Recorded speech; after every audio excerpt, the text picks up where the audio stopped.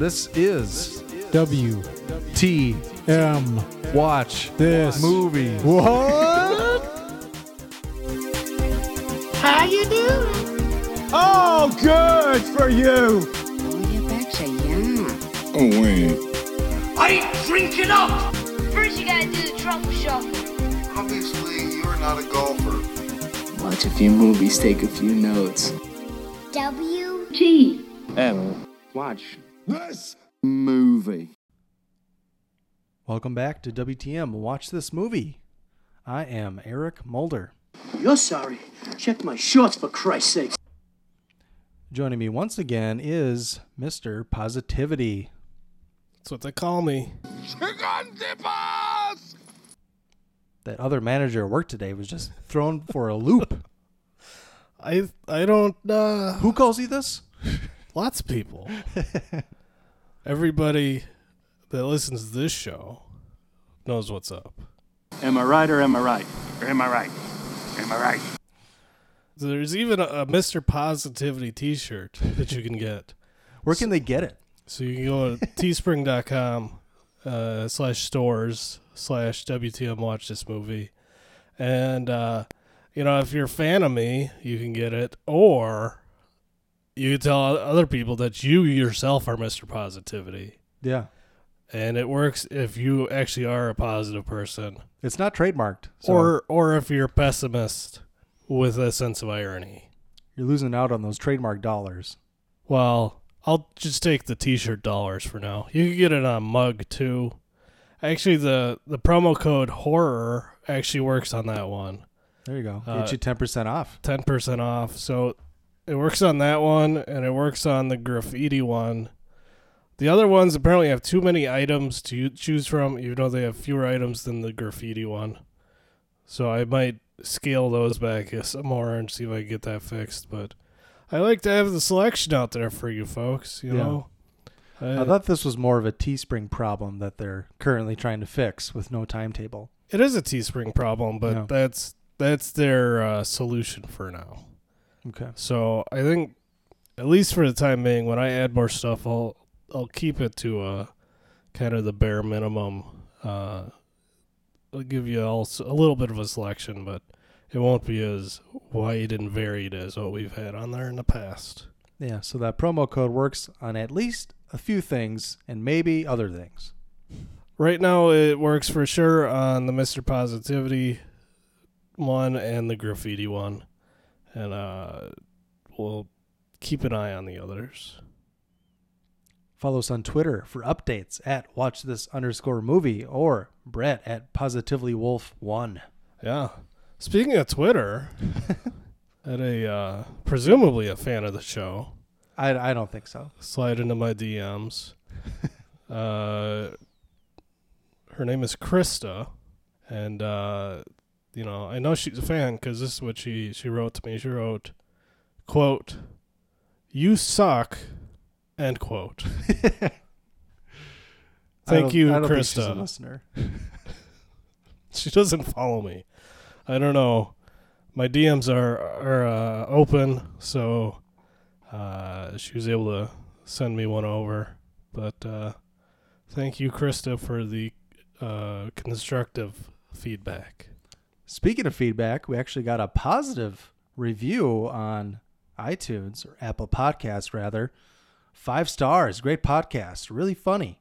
Reminds me of MST3K at times, which I don't know if I want to allow us to be compared to those guys because they're local legends. They are. That's a lofty compliment. Yeah, especially when we have a completely different format. But I can kind of see what they're getting at, but I wouldn't heap that praise at the feet of myself or you. We appreciate it anyways. Yeah, that was from, don't know who it's from because their username is FDTHVDHH. Got to be a fake. Is that one of your burner accounts? No, mine aren't. Did you feel bad when somebody said you suck? You're like, I got to get some positive vibes on the show. Mine are either more or less creative than that. You think that's an acronym? What was it? FD? FDTHVDHH. I was longer inspector, so. I don't know. It's hard to... I'd have to look at it. I'm a visual learner, I think. Yeah. Oh, well. You can't just spell stuff at me. It's hard for me to, I'm blanking on a word. What's the word I'm looking for there? I don't know. Silence. Well, I forgot what you were even talking about while I was trying to go on to the next topic, so kind of quit listening. Checked out for a minute. Oh, okay. At the exact wrong moment. This is for why that to happen. Krista has texted me that I suck. You're usually quicker than that. Speaking of people who suck, did you hear that me and Mulder went head-to-head in fantasy football this week? And I whooped that ass. Not as much as he could have, but he did. Well, the Bears got you some garbage points on Yeah. on Monday night. It wasn't Bears garbage. It was all in the defense. first half. You can say the rest. The In terms team of- from Washington are garbage. In terms of our matchup, where I was up by 40 going into the Monday night game. 43 almost. Yeah. All right, but that's neither here nor there. Special thanks to Movie Drone. They played our promo last week on their It episode. Also, Cinematically Correct played our promo on their Alita Battle Angel episode, That they did. which I know everybody went and saw that. So Well, it was pretty popular for a while. I heard it was popular among a certain demographic. Is that the same demographic we're told to stay away from? What? Huh? I guess what Twitter tells us. And Yahoo News. Pretty much. Pretty much. They didn't like that other movie about a female alien superhero, so they're like, this Alita thing is our shit. I don't want to get in the middle of that. I regret. I asked that on Twitter when they asked for listener questions, and everybody wanted to chime in. I thought it was going to be for the podcast. But our promo ran on that episode. They didn't really get into the political stuff, so check it out. Yeah, cinematically correct. And if you're Movie new, if you heard our promo on either of those shows and came check us out, welcome. We're here. Get used to it.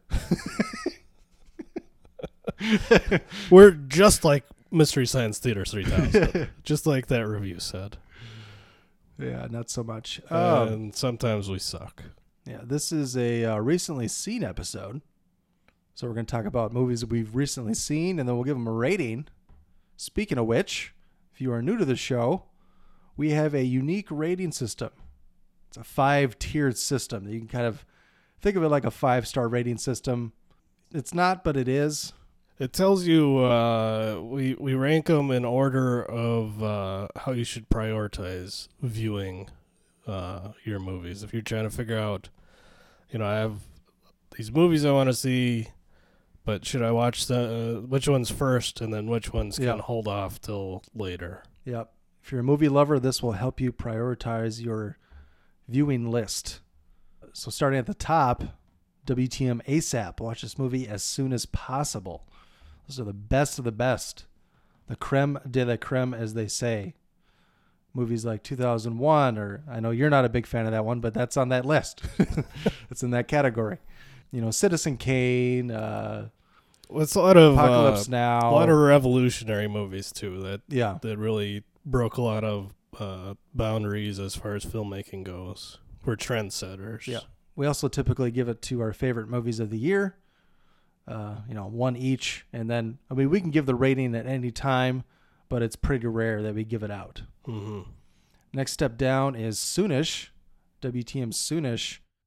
Those are movies that kind of just missed the cut of the ASAP. They're all great films. Recommend that you see them soonish. Mm-hmm. Next step down, the middle tier, is the eventually category. And that is kind of our official stamp of approval. It means you should watch the movie eventually, at least before you die. Or if it's currently in theaters, you should check it out in the theater, because that's always the best place to watch a film. Next step below that is the last resort category. And all those are films that, again, kind of just missed the cut. There's some good ones in there. There's movies in there that we like. Yeah. At the very least, there are movies that we found something redeemable about it. Kind of like, if you check this out, maybe you'll like it. Right. And it's some of them are more of a niche audience. Like, Yeah. It might not be our cup of tea, but somebody else might, enjoy it a lot more. But either way, like if you throw it on there, there's something on there that'll, give you a little bit of entertainment. Yeah, basically, we threw them in that category because we just didn't have the heart to throw them in the... Eventually. No, didn't have the heart to throw them in the never category. That's for sure. They weren't quite in eventually, and they're still not like ones that you should avoid completely. Yeah, that is the watch this movie never category. Never watch them. They're piles of shit. Not worth your time. We typically don't give out that rating too often either, because we generally at least find something that we like in a movie. We're movie fans, and if there's movies out there that we know we're not going to like, we just don't go and see them. For the most part. This isn't a show where we review every movie that comes out every weekend. God, that would suck. Although this weekend you might be forgiven to think that might be what we're doing. Yeah, you watched 3 new releases? At the theater. You were just there every day. I can't go back till Friday. I've used my 3 for the week. Yeah, you're AMC A-lister. Yeah. Getting your use out of that. I've already made my money back this week, or this month. Yep. So we're going to talk about some movies we've recently seen without spoilers. And at the end of the episode, we have what's called the Movie Challenge, where last recently seen episode, Brett challenged me to watch The Crow because I had never seen it. And then we'll talk about that with spoilers. Mm-hmm. I'll talk about it first without, then we'll kind of wrap up the show. And then we'll talk maybe an extra 10 minutes or so with spoilers, discussing said movie. And then this episode, Eric will challenge me to watch a movie for our next recently seen episode. That is correct. That's right. So I'm going to start first because I'm going to talk about 4 films, including The Crow. And you have 3. So first up, foreign film, Korean, Ooh. Japanese as well. They had a different color subtitle for each language, which was kind of different. I'm glad you specified it was for the subtitle. Mm-hmm. It's a Korean director. From 2016, The Handmaiden, from Chan-wook Park is the director. He also did Thirst, Old Boy, did that whole revenge trilogy, Sympathy for Mr. Vengeance and Lady Vengeance. Yes, very great director. Starring, bear with me, Min Hee Kim, Jung Woo Ha, Jin Woong Cho, So Ri Moon, Tae Ri Kim, Hae Suk Kim, Si Yoon Ha, Hana Han, Hadam Jong, Yang Neo Lee. That's about it for the cast. Synopsis. A woman is hired as a handmaiden to a Japanese heiress, but secretly she is involved in a plot to defraud her. So, this movie was excellent. Performances are terrific. So, like the main plot involving this handmaiden, she kind of comes from she's an orphan, but she was raised by a family of con artists, pickpockets, thieves, that sort of thing. Could you say it's a Handmaid's Tale? It is a tale of a handmaiden, yes. Okay. Sans Elizabeth Moss. So they hatch up a scheme. Wait, what does that mean? Without Elizabeth Moss. I don't understand. She's the main actress in The Handmaid's Tale. Oh. Do you really not know who Elizabeth Moss is? No, I know you didn't watch Mad Men. I've never seen the show. Okay. Neither I haven't seen the show either, but she's been in some things. No, I'm just joking. I know what you're talking about. All right. I just wanted to see if you would explain it. I joke. Why you not no joke when you hear joke? Probably because you're so deadpan. I'm not Mr. Excitement. I'm Mr. Positivity. Sometimes those go hand in hand, but that's a I- debate for another day. I don't see how you make that jump. I'm just saying you can make it if you wish. So the scheme they hatch up is they're gonna kind of plant her in this heiress's palace. She lives with her uncle, and there's another man that's involved that's gonna come and try and woo her, court her, and he's gonna try and abscond with her to Japan to marry her, and then prove, or at least allege, that she has gone crazy and she should be locked up in the madhouse. Okay. And then he gets all of her money. And the handmaiden's job is to help convince her, help her along the way. So I don't want to say too. So it's kind of like Gaslight. Yeah. No, the movie Gaslight. Yeah. It's kind of like that. I guess I've never seen Gaslight, so I guess I couldn't tell you. But from the title, It sounds a little like that. I don't want to say too much because there's a lot of twists and turns in here. It's best if you not know much going in. But there is some bananas stuff in here. I'll just leave it at that. I will give this a soonish. Soonish. What have you watched recently, Brett? Bunch of new releases. 2019 films. All my movies are from 2019. The first one, we talked about First Blood. Back in June or No, July? August. Oh, that's right. That was August. Yeah. And today I'm going to talk about Rambo: Last Blood. Directed by Adrian Grunberg. Stars Sylvester Stallone, Paz Vega, Yvette Monreal, Sheila Shaw, Oscar Yanada. I think that's most of the main cast. There's some other people, but they're not as important to the story. Rambo must confront his past and unearth his ruthless combat skills to exact revenge in a final mission. So, yeah, in the years between the last movie, which was called Rambo, and this movie, he's been living on the family ranch down in Arizona. And he kind of, it's not real clear, but he has an older woman and that woman's granddaughter live with him. And it sounds like the granddaughter's parents used to live there, but her mother has died and her father abandoned the family and went back to Mexico. And so Rambo kind of raised this girl, and she's just graduated high school and is about to go to college. But she wants to find out, why did her father leave the family? And despite pleas of Rambo and her grandmother, she decides to take it upon herself to go confront her father.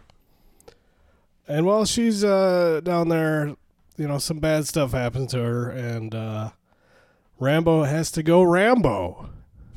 And it's pretty fucking sweet. Rambo's gonna Rambo. It's pretty much everything you would expect and want to see in a Rambo movie at this point. They cover some of his PTSD and mental issues, which is a little bit of a throwback to the first one. But then you also get Rambo off his meds with some of the most creative violence I've seen in an action movie. Since the last Rambo? Pretty much. Like I said, they're really creative in the way that they create this violence of Rambo basically trying to kill everybody who's hurt him by hurting people that are close to him. Mm-hmm. And it's fucking fantastic. I loved every minute of it. And if you like Rambo, I find it hard to believe that you would not like this movie. So I would recommend it to any Rambo fans, action movie fans in general, as a soonish. Soonish. I've heard some things that it's a bit slow until the end, basically. It's they do some character development. I mean, it's Okay. not. There's a section in the beginning where you kind of build up the story of, or the relationship between Rambo and this young girl that he's kind of. She calls him Uncle John, and they kind of get the backstory of her family and what happened to her parents, and it sets up the. You kind of need that so that the violence makes more sense. Yeah. And it's I thought they did a good job, and then when it got time to kill some motherfuckers, he did not disappoint. All right. He does not leave anybody for dead. You don't say. Shocking. How do you feel about what just happened? Horrified. Shocked. Horrified. Shocked. 3 months ago, you were horrified. How do you feel now? Shocked. Horrified. Shocked. Horrified.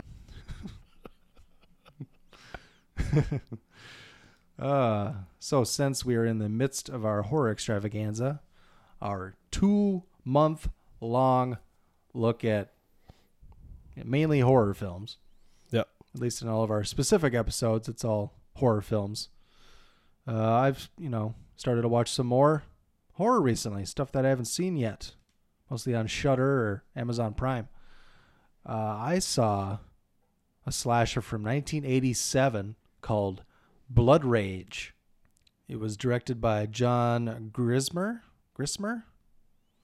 starring Louise Lasser, Mark Soper, Julie Gordon, Jane Benson, Marianne Cantor, James Farrell, Ed French, Brad Leland, and a little cameo with Ted Raimi. His brother's famous. That he is. Ted's in a bunch of stuff. Ted was pretty fun in Ash vs. Evil Dead. Who did he play in He's the that? bartender. His buddy.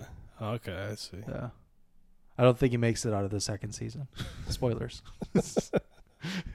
Well, then again, like everybody in that show dies and comes back and dies. Yeah, that's a fantastic show. Yeah. I did hear they're doing some more Evil Dead stuff. I don't know exactly what it is. Yeah, I'm not sure. Sam Raimi's coming back, right? Yeah, Bruce Campbell was teasing it on Twitter.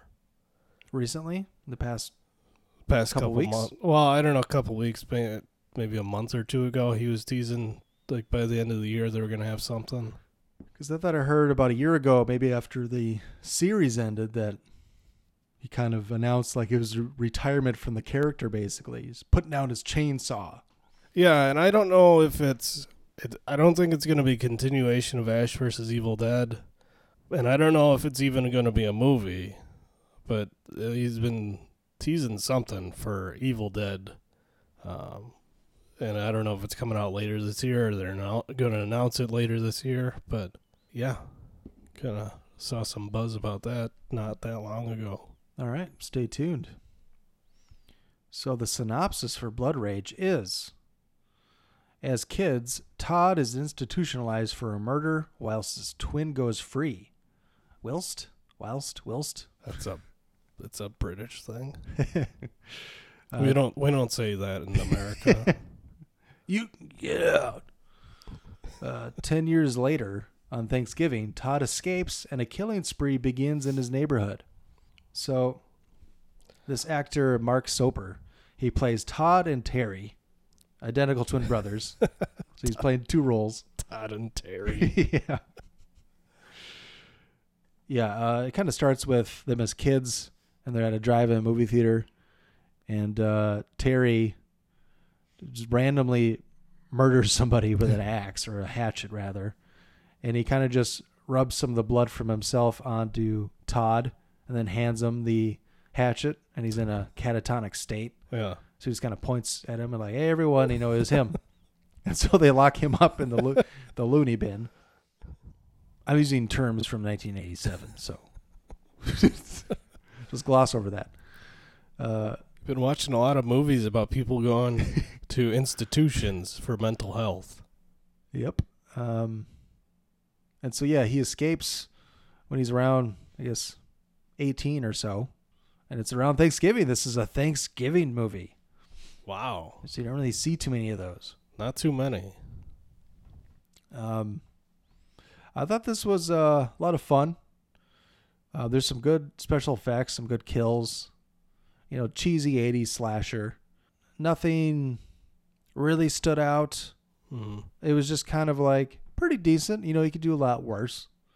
So yeah, fun to be had definitely with this. If you're really into, campy 80s slashers, this will be right up your alley. I know it was on Shudder.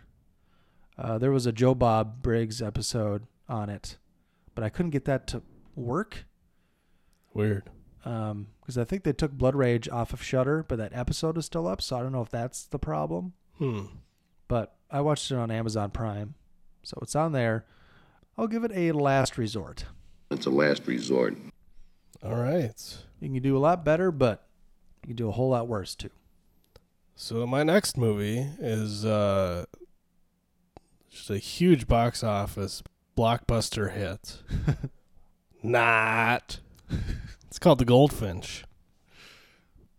Have you heard of The Goldfinch? I have.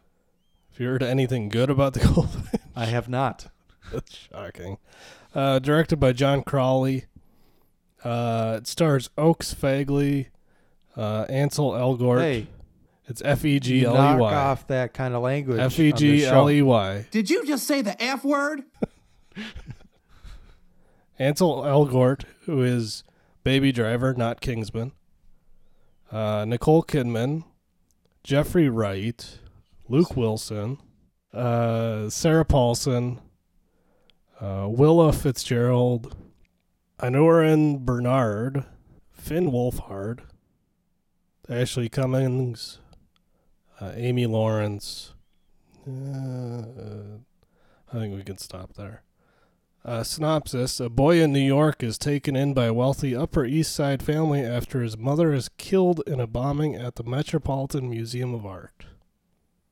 So this is it's a bit of a slow burner. It's a character study of the character's name is Theo. He's played by Ansel Elgort as an adult and by that Oaks Fagley as a kid. And so it follows this character from his trip to the Metropolitan Museum of Art with his mother, where she is killed in the bombing. And then it kind of goes through his transition to his foster family, and then his older, I guess, kind of middle school, high school years. Mm-hmm. And then it gets into kind of some of his adult life. And throughout it, he builds up relationships with people that, the family that took him in after the bombing. He builds up a relationship with a girl that was there at the museum at the time of the bombing with him. And then her grandfather's business partner at the antique shop that they ran. And I thought they did a fantastic job of kind of telling the story in a way that made it interesting. I thought it was fascinating how they, unfolded the tale of this boy and how he kind of grew up after this tragedy. I thought the performances were good. The only thing I could say, that's kind of a downgrade for me is you could kind of feel the 2.5 hour runtime. Yep. And it's a bit of a slow burn, like I said, so I don't know exactly what they could have cut out. There's a lot of story there that they left in, but otherwise, I'm surprised that this is getting such poor reviews, because it seems like it has a lot of stuff that you would want in an Oscar nominee, Big Oscar bait movie, huh? That Yeah. fell on its face, apparently. And I did look at some of the criticism against it, and it seems like the criticism is it's too true to the source material and not true enough to the source material. At the same time. At the same time. Cinematography is great. I thought the editing was good. Yeah, I think it's worth seeing. Y'all should check it out eventually. Eventually. And it's probably not in theaters anymore, which kind of sucks. You're really going against the grain with your last two movies. Although I think they both have the same score on Rotten Tomatoes, like right around 25, 26. But the audience score is like in the 70s for both. Yeah. So, it is what it is. Mhm. The next movie I'm going to talk about is the opposite. Perfect. All right. I saw a comedy, crime, drama, thriller movie from 1982. Oh, I thought it was Stop or My Mom Will Shoot. Not quite. It is the... Because that could describe Stop or My Mom Will Shoot. It is Martin Scorsese's The King of Comedy. I've heard of it. I haven't seen it. Now, I listed the different genres because kind of, I guess, what I thought about it going into it, and then what I thought about it after seeing it. Mm-hmm. It was different than what I thought it was going to be. Yeah. But directed by Scorsese, starring Robert De Niro, Jerry Lewis, Diane Abbott. Jerry Lewis, not Jerry Lee Lewis. Right? Yeah, just Jerry Lewis. Sandra Bernard. Is it Bernhardt? I think it's Bernhard. Yeah, but there's no T. I thought there was a T at the end of her name. Hashtag Mandela effect. So it's Sandra, because I always thought of Bernhardt in my head, but It's a D, isn't it? yeah, I thought it was a DT. Oh. But I don't know. She was Madonna's special friend. Was she? Yeah, I wish you had that clip from Home Alone. Biff, your girlfriend. Woof. It's Buzz. Buzz. Biff is from the other movie. Back to the Future. I just assumed it was. I forgot that it was Buzz. Just big oafs are always named Biff. Yeah. That's not the important part. Ed Hurley, Lou Brown, Loretta Tupper, Marta Heflin, Catherine Scorsese, his mom. She's in a bunch of his movies. Chuck Lowe, Liza Minnelli. Hey. Dr. Joyce Brothers makes an appearance. That's a dated reference. Yeah, there's some... Why don't you explain to the kids who Joyce Brothers is? I'll leave that to you. She was like the Dr. Phil... Well, more like Dr. Oz of her day. More so in the 80s. It was probably her heyday. Or late 70s, maybe? I don't know. I mean, I'm younger than you, so... Dr. Phil isn't a doctor, but he gives advice, where Joyce Brothers, I think, is a real doctor. Didn't she just do sex advice? She might have, but I thought she did other stuff too. And she's been old since the 50s. Well, just remember she was in Loaded Weapon 1. Yeah. I just heard Films on Trial talk about that, and they didn't know who she was. Oh, really? She was born in 27. American psychologist. Yeah, I think you're confusing her with somebody else with the sex ed stuff. Who's the other old lady that used to talk about that stuff on Dr. TV? Ruth? That might be it. Yeah. What was her name? I forget Dr. Ruth something. Maybe it's her sister, Dr. Ruth Brothers. They're the Brothers sisters. Anyways, back to King of Comedy. Synopsis. That'd be weird because Dr. Joyce Brothers' maiden name isn't Brothers. Synopsis. Rupert Pupkin is a passionate yet unsuccessful comic who craves nothing more than to be in the spotlight, and to achieve this, he stalks and kidnaps his idol to take the spotlight for himself. So Jerry Lewis runs an evening talk show. He's kind of the Johnny Carson of his day. That's his character. And Robert De Niro and Sandra Bernhard are just obsessed with him. Stalkers, basically. They're outside, the back entrance after every show, along with a lot of other people, but, they know everything about him. And Robert De Niro's character is also obsessed with comedy. He's constantly going over routines or having imaginary conversations with Jerry Lewis by himself. Okay. And he never goes on stage to like try out his act. He's one of those people who thinks he can just try and talk to Jerry Lewis and like I'll get on the show. Right. So that's what he tries to do. Unsuccessfully, until which point him and Sandra Bernhard hatch a scheme to kidnap Jerry Lewis. Why is everybody kidnapping people in these movies that you watch? I don't know. Well, there wasn't kidnapping in Blood Rage, and Handmaiden, it was more trickery. It was a gray area? Yeah. It wasn't a kidnapping. It was marry her under the pretense of love, and then say psych, and then tell people she's crazy. It was a kidnapping on the DL. Yeah. But, I kind of thought that there would be more comedy in this.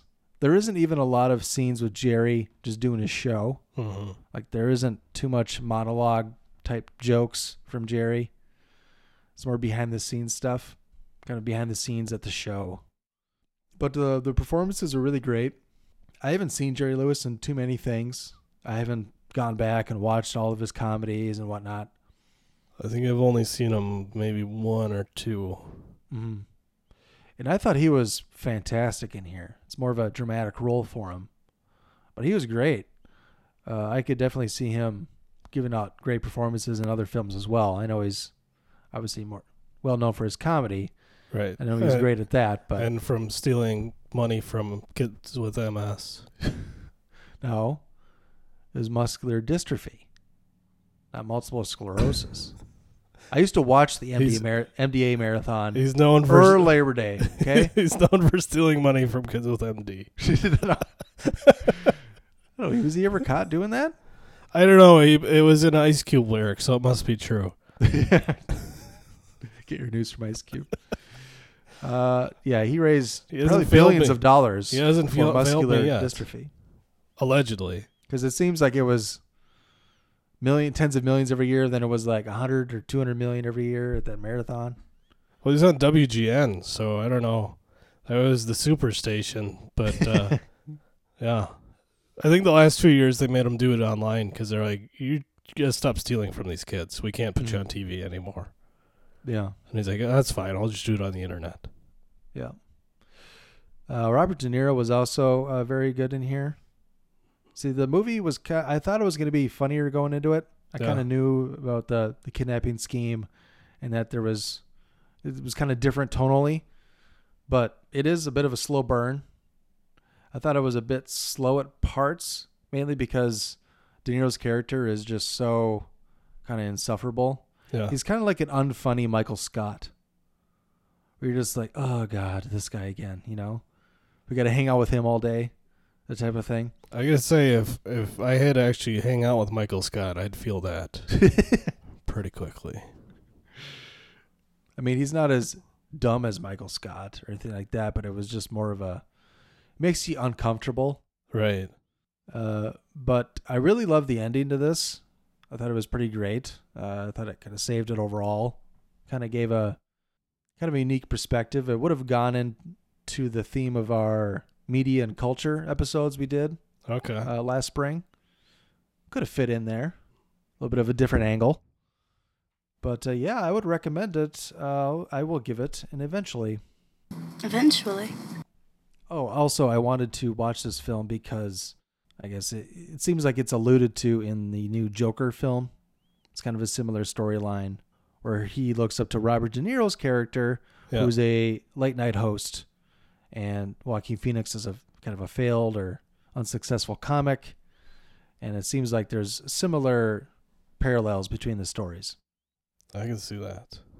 And they have Robert De Niro. So Jerry Lewis couldn't make it. It's because he's dead. Yeah.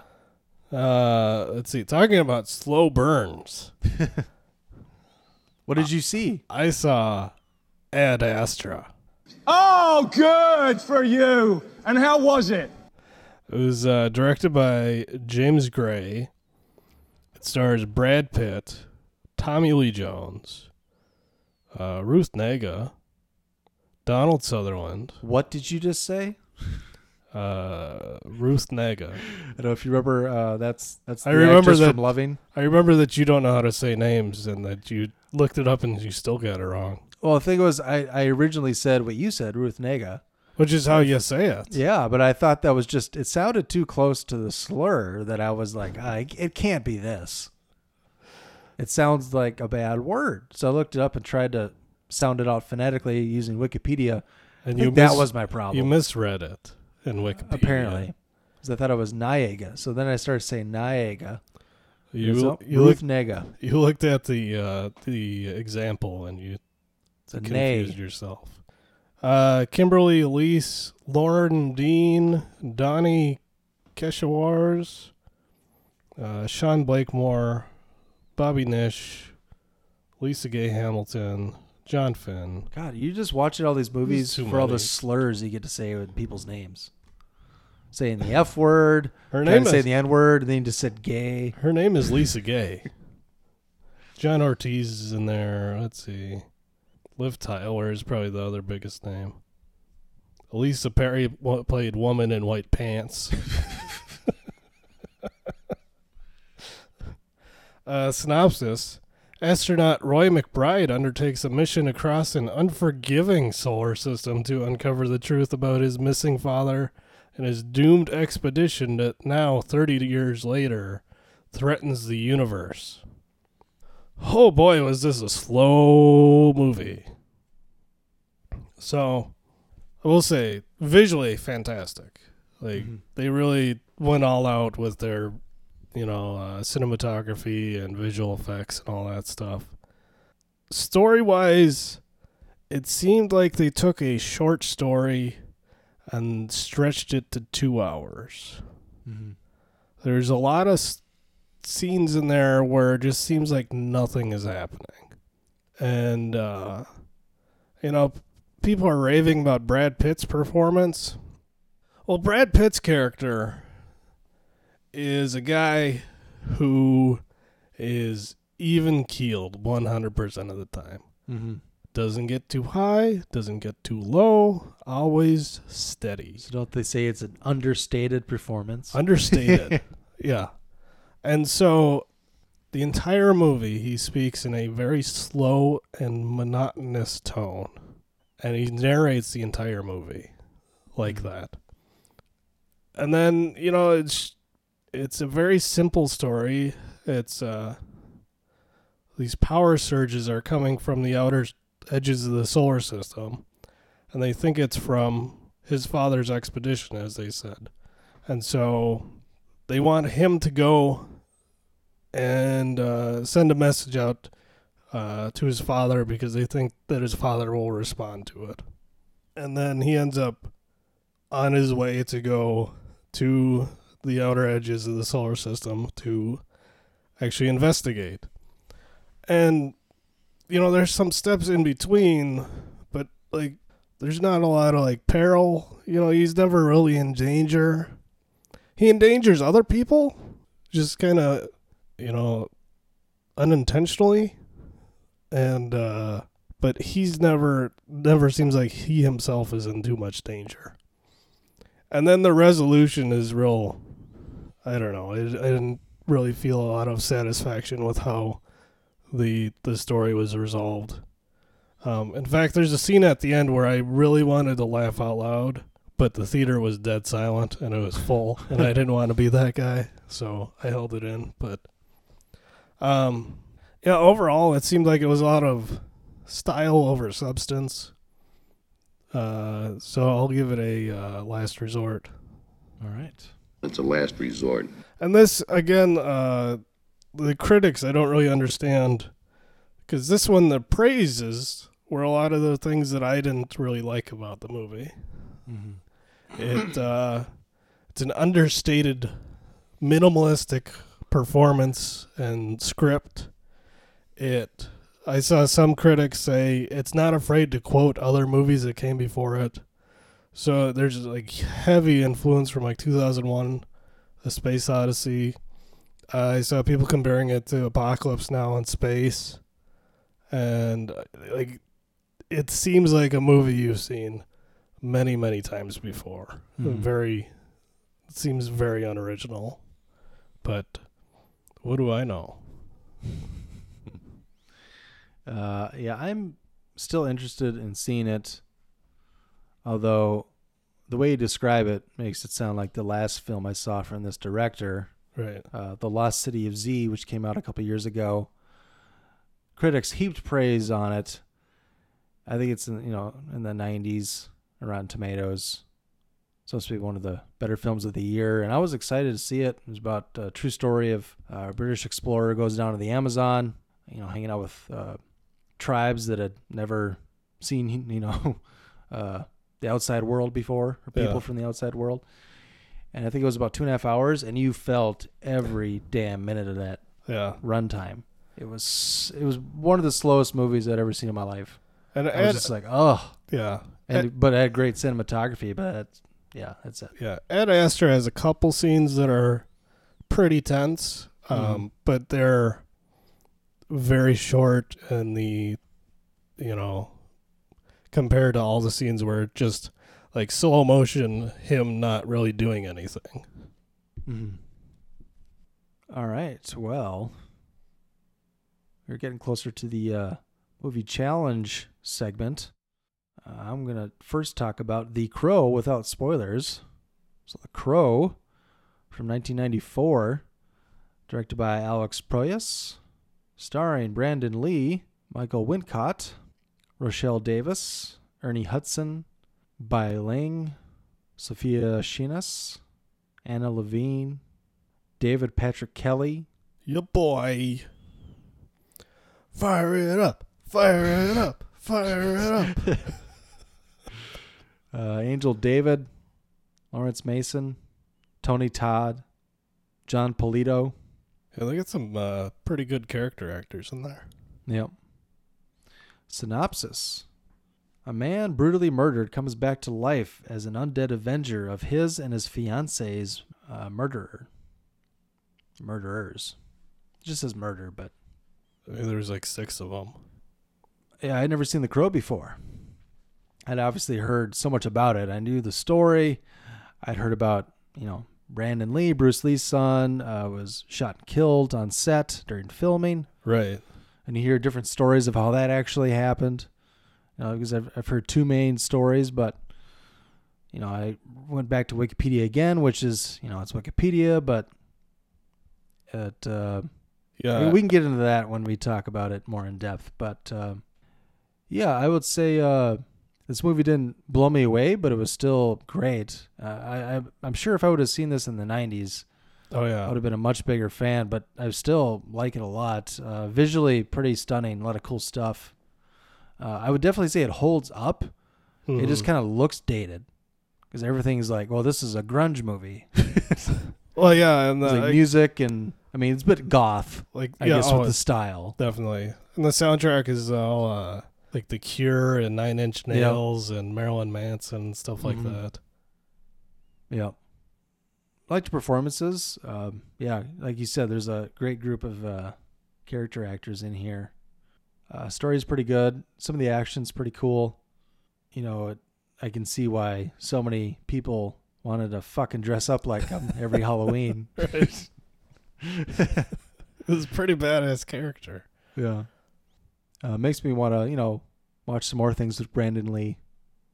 I almost pulled the trigger on a movie yesterday, Showdown in Little Tokyo, with him and Dolph Lundgren. I started watching that and I didn't get through it. I think I started falling asleep, so I stopped. And then I never got around to watching it again. What was it? In that movie, so he plays a like half white, half Japanese cop, and then Dolph Lundgren is a cop too, and then they get like forced to be partners. And like it's a reverse stereotype thing where like Dolph Lundgren is like the Japanese enthusiast, and he like has respect for the culture, and he observes a lot of their traditions, and Brandon Lee is like a Beverly Hills yuppie. Okay. But they both know karate. Mm-hmm. Yeah. I've heard that's kind of some cheesy good fun.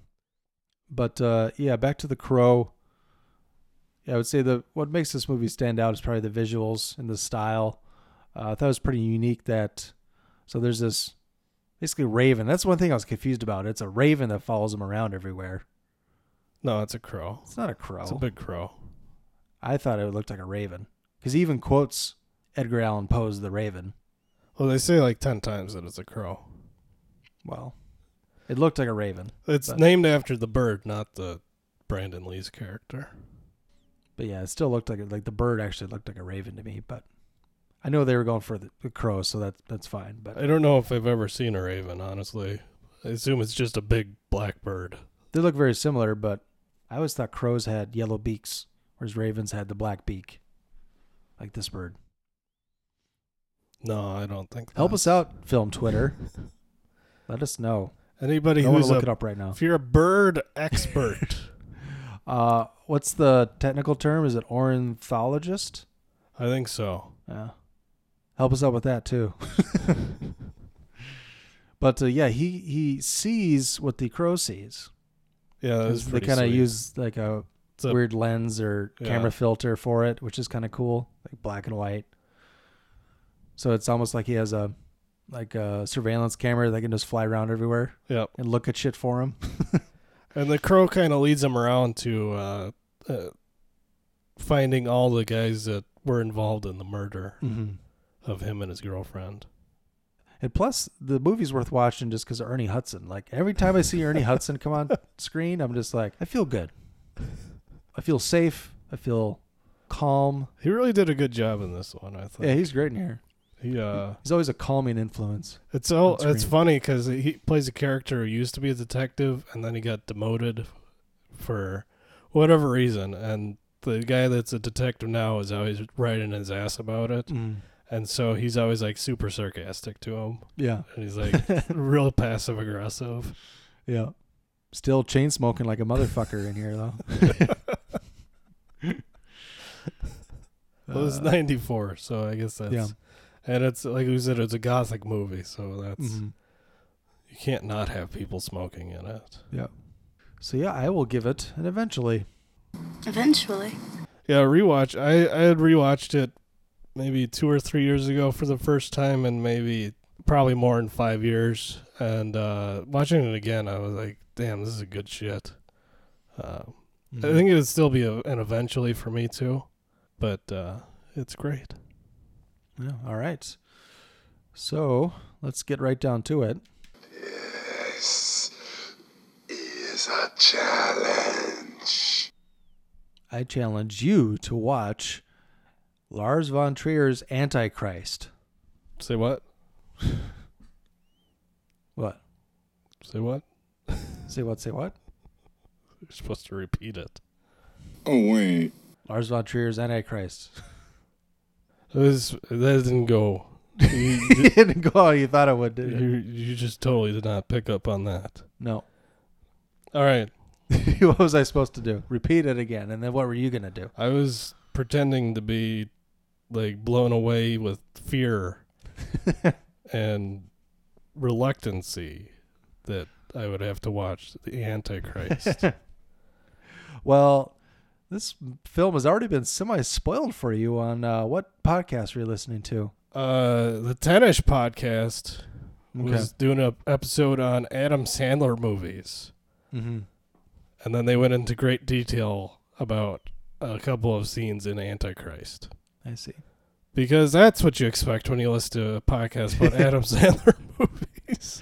Yeah, I guess. So it won't be, those couple of scenes won't be as big a shock to you. But yeah, this movie is not for the faint of heart. It is pretty extreme in its violence and its graphic nature. Yeah. I think I had heard about those scenes before, but it's unrated, I believe. It's been a while since I've I know it's not rated R. Talk about it. So I think it's just unrated or not rated. I'm giving you my Criterion Blu-ray too to borrow, so you'll get the best picture possible best for those picture scenes. Quality. That's nice. It doesn't have a rating on it. Yeah. Well, it is pretty extreme. Not even an unrating. 108 minutes, that ain't bad. Yeah. But yeah, it stars Willem Dafoe and Charlotte Gainsbourg. Pretty much nobody else. But, Speaking of Willem Dafoe, I just saw the trailer for the Lighthouse. Oh, I can't wait for that. Oh my god, that looks good. Yeah. Is it gonna be in 4:3 like that? Did he actually film it? I think it is. In the old school style, because it looks like he made it in the 30s, maybe even before that. But yeah, looking forward to that. Robert Eggers follow up to the Witch, the Vivitch. So that should be good. Otherwise, before we get into spoilers, I'll kind of wrap up the show. Just in case you haven't seen The Crow, like myself. Yeah. It's on Netflix as of right now. Yeah, it's been on there for quite a while. Years. A couple of years now. So I don't know if it's coming off anytime soon, but you'll want to check that out. In the meantime, you can reach out to us. You can email us at watchthismovie@yahoo.com. Follow us on Twitter at watchthis_movie or Brett at PositivelyWolf1. Check out our website at WTMWatchThisMovie.com. And please rate and review and subscribe on Apple Podcasts, Stitcher, Spotify, and many other podcast apps. Or if people want to, help us out maybe a little more and support the show, buy some merch, where can they do that? You can go to teespring.com/stores/WTM watch this movie. Promo code HORROR will get you 10% off on a select few items. On the Mr. Positivity merch and the graffiti merch for sure. Yeah. And if you want any items that used to be on there, you had your eye on it but didn't go and buy them yet and I took them off, just let me know. I can get them back on there. Should we mention, too, our next episode is going to be a, movie leftover on... Psycho 2. Psycho 2. Yeah, that'll be fun. Sure will. So watch that in the meantime. It's on HBO, correct? I think you tweeted about it. Yeah, it's on HBO until October 1st, so... Get on that. Get in there before our episode comes out. All right. Now we are to the spoiler section about The Crow. What you got? So yeah, I quote-unquote educated myself on his death again. I don't know if I ever looked up to see what scene he supposedly died in, because there's a shit ton of scenes where he just gets fucking riddled with bullets. Yeah, I believe it's the one walking in through the doorway in his apartment. Okay. Right in the beginning. They obviously didn't use the shot where he got killed. Mm-hmm. And they don't really use too many shots of him getting shot in there. I noticed there was kind of a lack of that. So, well, there's that one where he's in the boardroom meeting and yeah, they just unload on him. Mm. But other than that, like, but it was just a single shot from a revolver. Well, the one where he got killed. Yeah, yeah.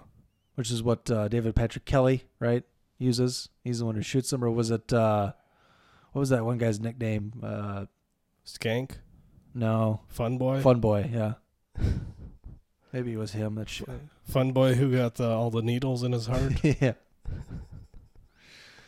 But, yeah, so the basic story goes, according to Wikipedia, is that for that scene, and I do remember this shot, when people use revolvers, when you put blanks into a gun, there's no bullet. Yeah. So the chambers are going to look empty in a revolver if the gun is pointed at the camera.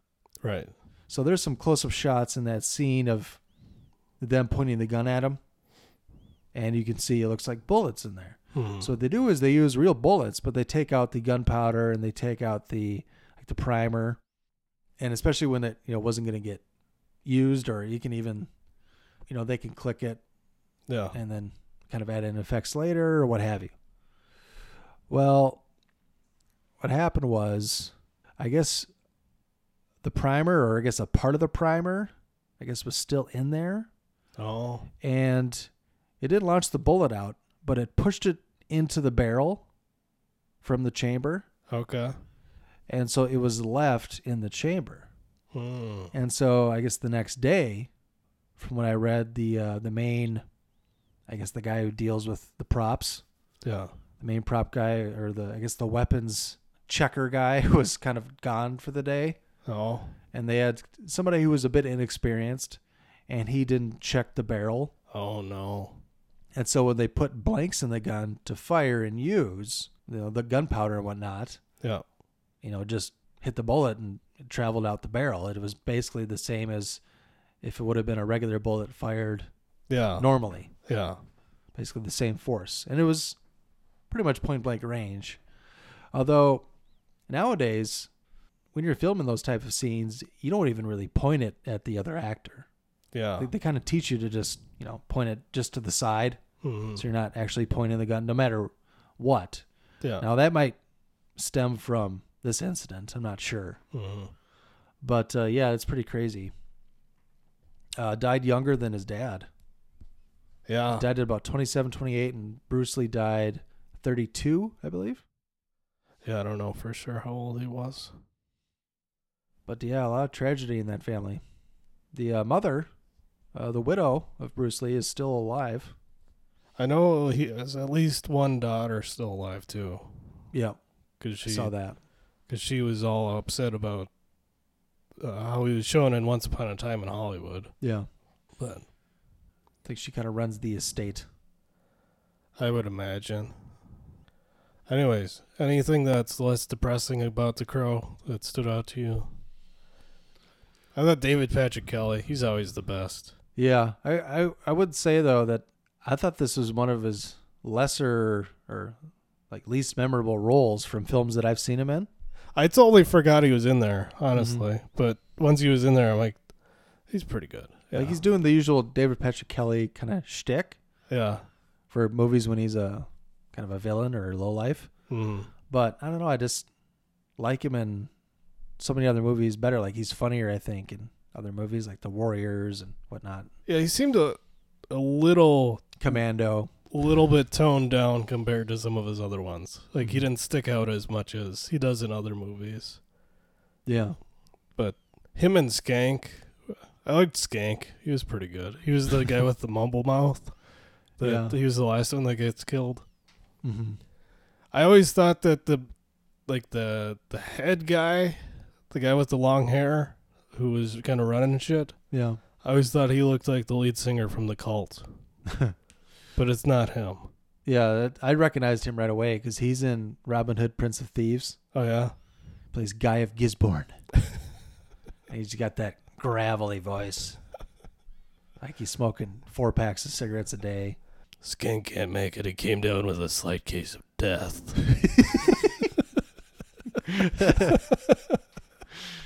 Yeah. That was quite the setup he had in this club. He just kind of hung out up there all the time with his best lady, I guess. It was his sister. That was his sister? They said that. Okay, I must have missed that when I was taking notes or something. I think we broke her. He was having 3-ways with his sister. Okay. I don't know what they did to that lady, but they apparently fucked her to death. The lady was Asian, wasn't she? He said they had the same father. Okay. So I guess they're half siblings. But they had that other girl in the bed, and he just turns over. I think we broke her. Yeah, she's just dead. And then they fry up her eyeball. Mm-hmm. He had a lot of cocaine on his desk too. Yeah, he did. Yeah, they seem to like torture a lot. It was fashionable in the 90s. S&M. He seemed to be inspired by Hellraiser. It seemed like that would be his favorite movie. I think a lot of S&M was because he had that movie, and then Pulp Fiction came out that year. They had the Gimp. Mm-hmm. And People Under the Stairs came out the year before. They had the Gimp in that movie. Yeah. Or maybe even a couple years before, mm-hmm. which is fucking weird. Yeah, I saw this film almost didn't see the light of day because of the tragedy. Yeah. I'm not sure how much they had. They must have filmed most, if not all, of the movie by the time they got to that setup, but they really did a good job of filling in anything that they had missed. Yeah, there was just a couple of things left. I believe I read he only had 3 days left to shooting. Okay. So it was just a couple of shots where they used kind of stunt doubles, and it's darker. It's a very dark movie. Yeah, it is. Yeah. But yeah, Miramax, leave it to the Weinsteins to swoop in and save the day. They're like, no, we can't let this be shelved. So I guess they put a lot of money into the post-production work to kind of help with the transition.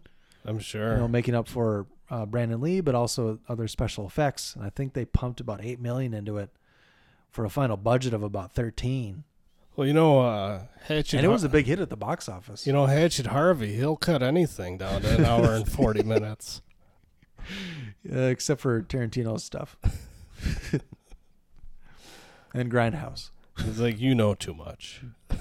Well, Grindhouse was two movies that are an hour and 40 each. Yeah. And they both had unrated, uncut versions that were like 20 minutes longer. Yeah, but it was still that, when you saw it in the theater, it was 3 hours and 15 minutes. That's true.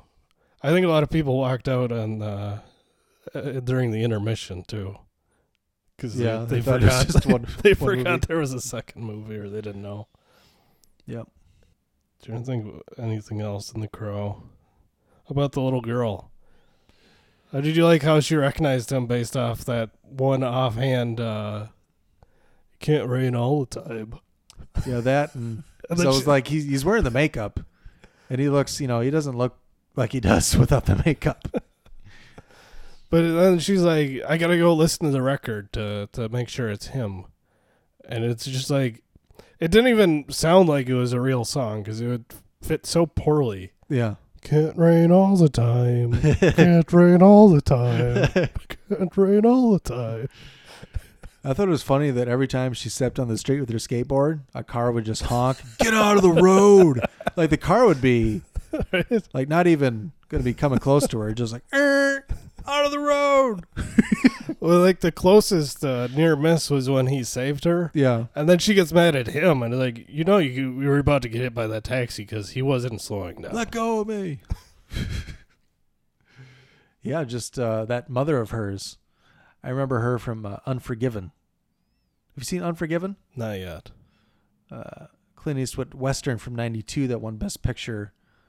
She's like she's the plot device of the film. Oh yeah. She plays a prostitute who gets her. She maybe makes an off-color comment about her John's member. Oh no! And she gets her face cut up in the beginning of the movie. So all the other prostitutes collect their money and they pay Clint Eastwood and Morgan Freeman to go kill these guys. Okay. That's the plot. So she's the cut up whore. I liked the scene where using the term from Unforgiven. I liked her scene with her and Fun Boy in the apartment. There's a couple things I liked about that was when Eric Draven comes in and he tells his joke. He says, Jesus Christ went to an inn and he goes to the innkeeper and says, do you got 3 nails? Can you put me up for the night?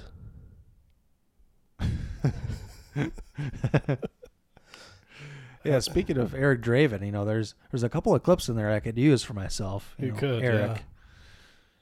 But and then the second thing I liked was when he pulls the morphine out of her veins. Yeah, that was pretty sweet. She was just a Courtney Love surrogate, is what she was. People versus Larry Flint was '96, I think.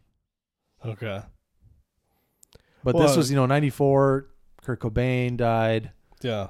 And she would have been in the news because of, being with Kurt before that, her drug use, Hole. Yeah. They were married before Cobain died. Yeah. So. But that's where it kind of got the grunge vibe. Besides the goth vibe, it was like her, the heroin. They had one scene some of the music was grunge-like. They had one scene where they were listening to Stone Temple Pilots. Yeah. Where they were... They blew up a store, and then when they were driving away, they were listening to that. Mm-hmm. Who was the dude that played the pawn shop owner? He's always good. Polito. Yeah. Yep. Forgetting what else, because I remember him from certain things too, but I forget what I mainly remember him from. Well, he's in all the Coen Brothers stuff. And Yep. then he was the super on Seinfeld. Yeah. This one where Jerry tries to... Where he's got a purse. Yep. Yep. And Newman is banging his wife. Yep. Yep. Yeah, he always had like the worst comb over.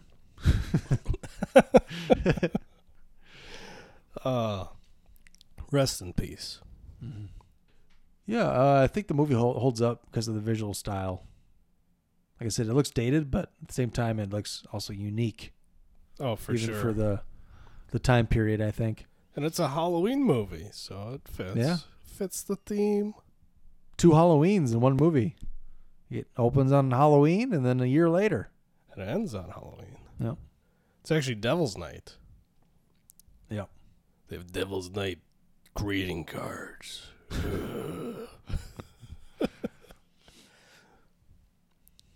Anything else you want to bring up? No, I don't think so. All right. We will check you later. Guess we'll see you around. All right, check you later. Bye. Wait, man, why are you always such a dork, man? What are you talking Check about? you later. Check you later. Hey, man, get off my case.